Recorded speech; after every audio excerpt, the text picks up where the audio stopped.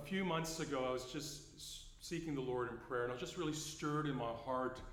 And as I was stirred in my heart, the Lord just started speaking to me about the things that were going to come upon the world and upon the church. And I was really excited.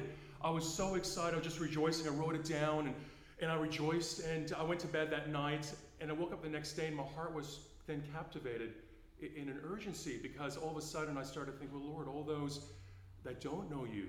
And it brought me to my knees in weeping and praying for those that didn't know the Lord. And I just want to share with you this morning what the Lord spoke to my heart. But before I do, I want to minister on our portion of Scripture in Luke chapter 3. Now, this message is evangelistic, so it's not for you guys. But as my family, there was a burden in my heart. I really wanted to share it with you guys first. I also ask you to keep me in prayer, as I believe the Lord will actually minister this across other churches. Now, please know in advance that I actually find ministering this topic to be quite difficult. The portion of Scripture is actually quite difficult. As preparing it, it confronted me as I prepared it, and I know it's confronting others as we even hear it. And I'd even prefer somehow to even avoid ministering on this topic. But as believers, I know that we believe in the whole counsel of God. As we draw closer to the end of the age, we even need that even more. So let us simply pray. Lord, as we come before you, Lord, we thank you for your word. Lord, we thank you for your joy. We thank you for your confidence. We thank you for your assurance, Lord. You are wonderful. You are gracious, Lord. Lord, I thank you for my family here at CCD. I thank you, Lord, for placing me in this body.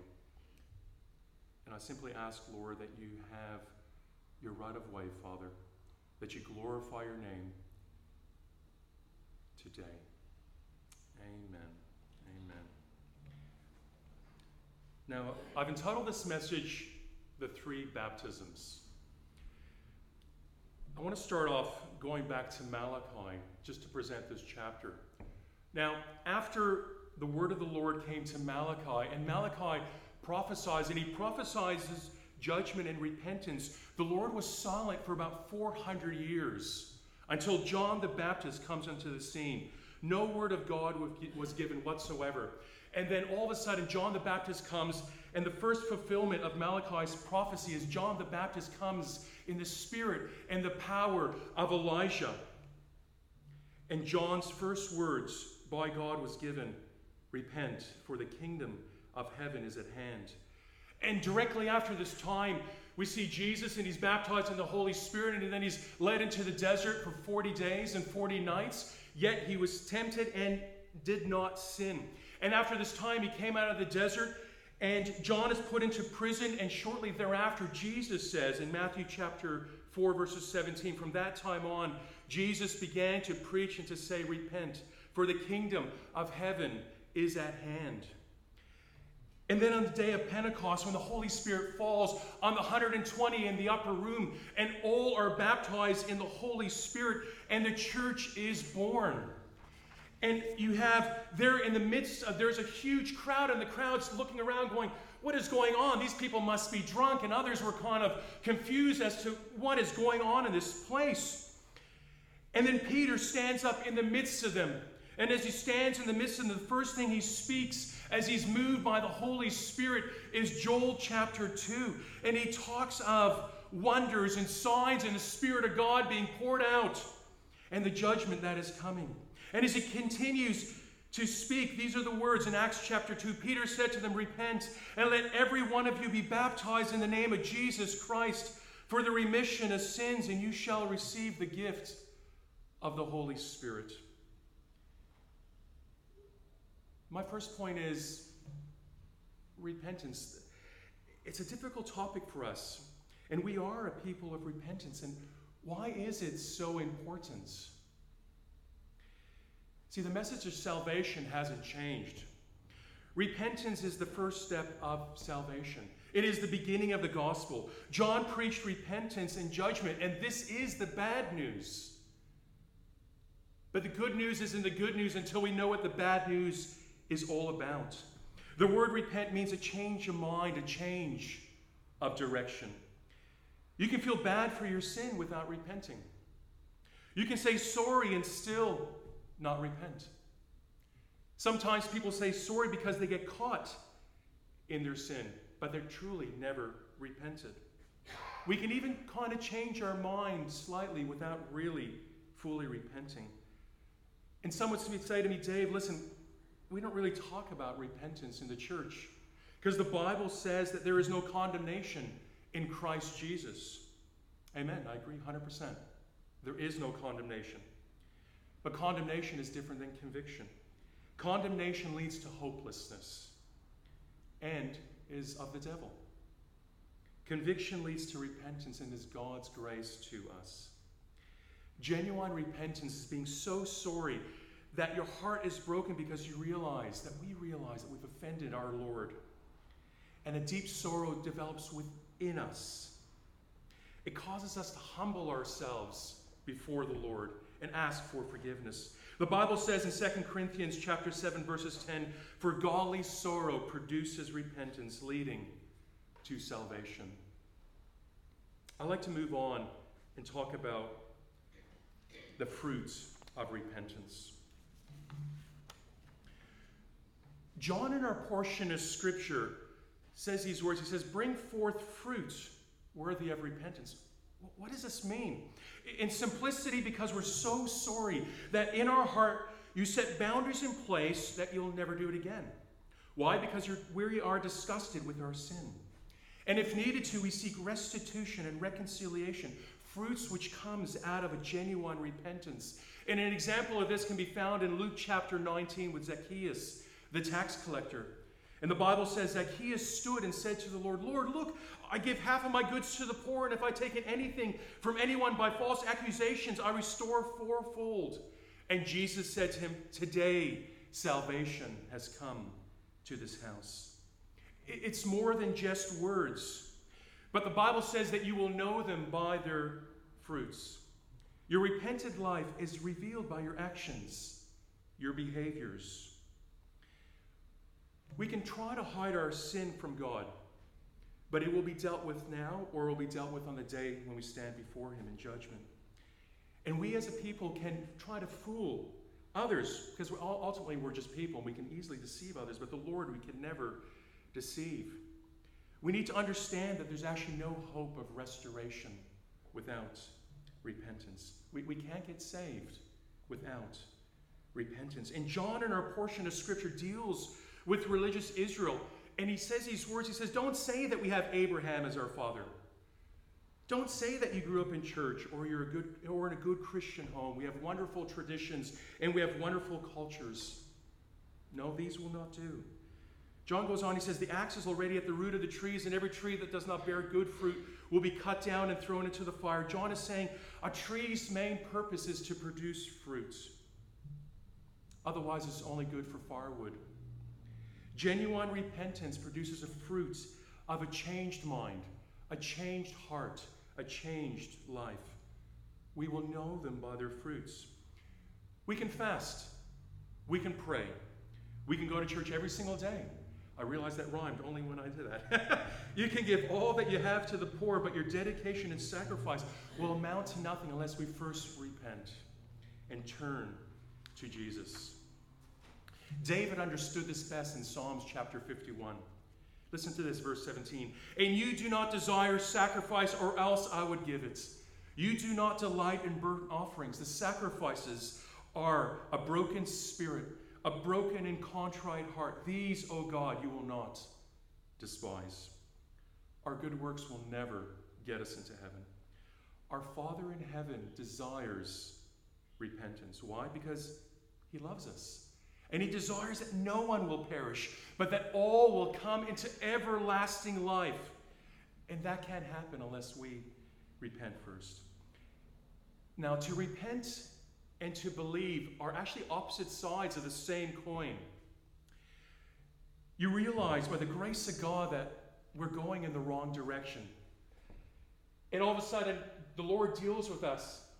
And as we turn away from our sin and we turn to the Lord, which means to repent, Jesus, by His grace, saves us from our sins. The enemy of our souls has done a great job by removing repentance in the church. We speak about it here. We spoke about it even before we started ministering this word. We believe in that. But the enemy has done a great job in removing it from the church abroad. We need to understand that our sin is an offense against God. It hinders our prayers. It brings on the judgment of God.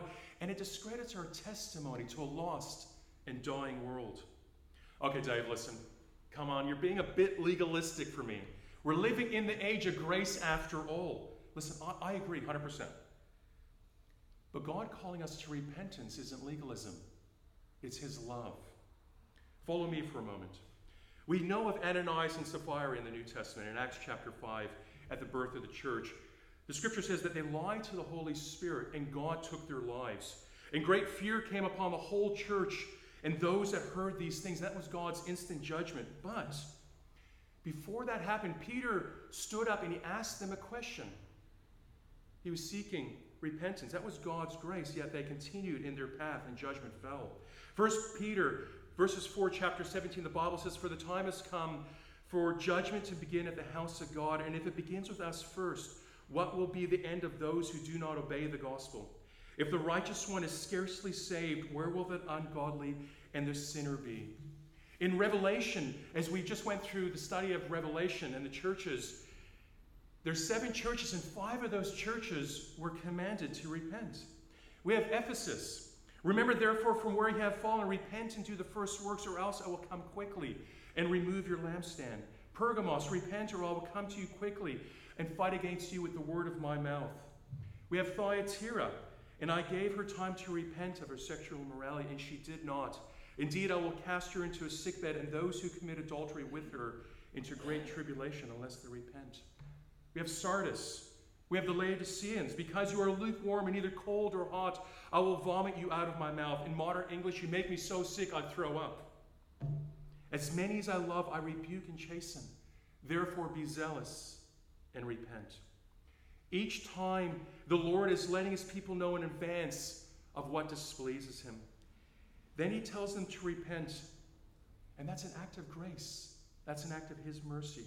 He warns us because he loves us and gives us time to repent. Now we know that God is a God of grace.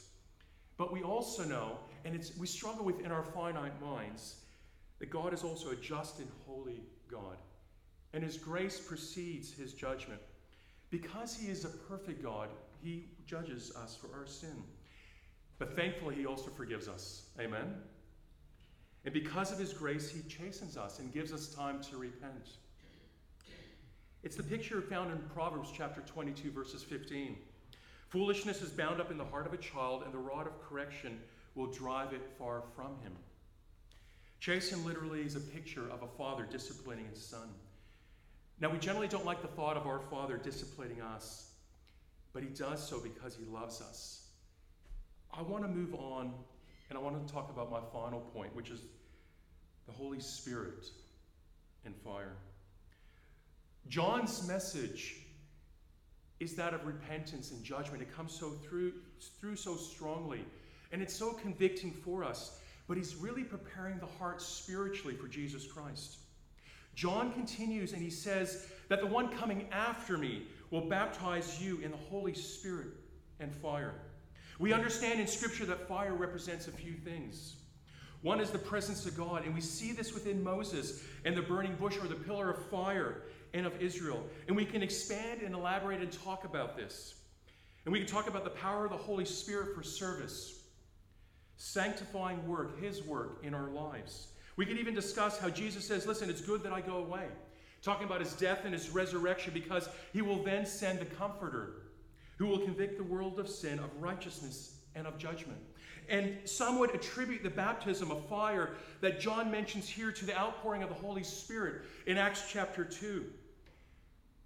But then all of this, in this instant, would actually be out of context. Because in the book of Acts, the wording is tongues that looked like or resembled fire.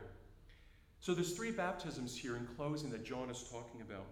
The first one we discussed already, which is the baptism of water. which symbolizes repentance, and we've already discussed that. There's the baptism of the Holy Spirit, which occurs firstly when we repent and accept Jesus Christ, and we are baptized into the body of Christ as the Holy Spirit dwells within us, and he washes us clean from sin. We are born again, set free, and heaven becomes our home, avoiding the coming judgment. And we also know about the Holy Spirit as he comes upon the believer in baptism, empowering us, equipping us for service, as we're found in Acts chapter 2. And I believe in the baptism of the Holy Spirit, and I thank God for that. I wouldn't be able to ever stand before you to minister in any way unless by the Lord's grace and by his Spirit. But the baptism of fire. Now, I found this quite interesting because it just didn't seem to add up to anything that I know of the sense of the Holy Spirit. And John refers to this baptism as a way to illustrate the picture of someone being submerged. We understand baptism is submersion. You go down and you come back up. But it's symbolizing something that we would never in our day and age ever refer to as baptism, because it wouldn't make sense to us in those words. Fire here symbolizes a judgment that's coming at the end of the age that all unbelievers will go through. When the Lamb of God who took away the sins of the world becomes the judge of the living and the dead. And John the Baptist gives us a picture of this in verses 17. Let's read that again as we close. He will baptize you in the Holy Spirit and fire. His winnowing fan is in his hand, and he will thoroughly clean out his threshing floor and gather the wheat into his barn, but the chaff he will burn with unquenchable fire. That's a picture. Picture the farmer here. That's a picture of a farmer who has a three-prong hook, the winnowing fan, and he's grabbing the wheat and he's throwing it into the air, and he's throwing it into the air. The strong wind comes by, grabs the chaff, which is light, and blows to the side while the heavy wheat falls back to the ground. And then that chaff is gathered up and it is burned in the fire. It actually reminds me of a parable that Jesus spoke about of the wheat and the tares in Matthew chapter 13. He says, allow them both to grow to the end of the age, and then the tares will first be gathered together in bundles and thrown into the fire, and the wheat will come into the barn. And the only difference between the wheat and the tares, because they're visually identical, was that the tares had no fruit. And some tares that actually had fruit were really small and they're highly poisonous. John's message is foundational to prepare the heart for good news. We need to repent, for the kingdom of heaven is at hand. And we know that God's wrath, God's judgment is going to be poured out at the end of the age. And we hear that, we kind of think, man, it's a bit hard to accept. But it is his good news to us, his grace. Now, for those of you who don't know the Lord, again, I know a lot of faces here, and there's a lot of faces I don't. But for those of you who don't know the Lord, put your faith and trust in Jesus Christ, and he will deliver you. He will set you free from sin and from the coming judgment that's to come. And heaven will be your home. For us believers, we need to walk in a spirit of repentance. Throughout our walk we sin, and we sin daily. Repentance is a crucial part of our ongoing growth and fellowship with the Lord. As we humble ourselves before the Lord, and we work out our salvation in fear and trembling, and we ask him for his forgiveness when we sin, and he, who is just and faithful, will forgive us and restore us. The Bible says he's coming at a time and an hour we don't know. We don't know. We need to be ready like the virgins. The 5 virgins had their lamps full, ready for the bridegroom to appear. Amen? I just want to share the word of the Lord that the Lord spoke to me. The Lord says these words. Am I but a man who forgets the times and the seasons? Are not my promises yes and amen? For I tell you that my judgment is coming upon this earth, and my wrath is about to be poured out. And judgment belongs first to my house, and if the righteous is scarcely saved, where will the sinner and ungodly be? Yet as my mercy endures forever, so my grace precedes my judgment, and my heart is for the lost to bring them into the sheepfold. Therefore I shall pour out my spirit afresh upon the church. Cleanse yourselves before me, prepare your hearts, and abstain from evil. Repent and be refreshed, for I shall bring a revival that the world has never experienced before, and my name shall be lifted up in your midst again. The walls of your building shall not contain my work. And upon completion, when the last sheep shall be brought in, then I will bring my judgment upon this earth that has never been seen before and shall never be seen again. For the cries of my people have come up from before me, and I will respond to this, for my word is sure and my timings perfect. Let us pray. Father God, as we come before you, Lord, your word is yes and amen. Lord, we thank you, Father, for your encouragement. Lord, we thank you for your blessing. Lord, we thank you for saving us, from allowing your Son to die upon Calvary's cross to save us, Lord, from the judgment, Lord, that is coming. Your Spirit, Lord, has been dwelling within us, and you have baptized in your Spirit, equipping us, Lord, for the service that you set before us individually, Father, and we thank you for that. Lord, have your right of way. Pour out your Spirit, God, upon this church in such a powerful way, Lord. A powerful way, God. Fulfill your word. Lord, that this congregation is shaken to the core in such a mighty way, God, that signs and wonders shall follow and precede your people as they stand in the gap that you've called them to stand, to proclaim your word that you've called them to proclaim as the lights within the community, Lord. Have your right of way, Father. Glorify your work. Glorify because your name is holy, your name above all things. Glorify it, Father. Have your right of way, Lord. Have your right of way, Lord.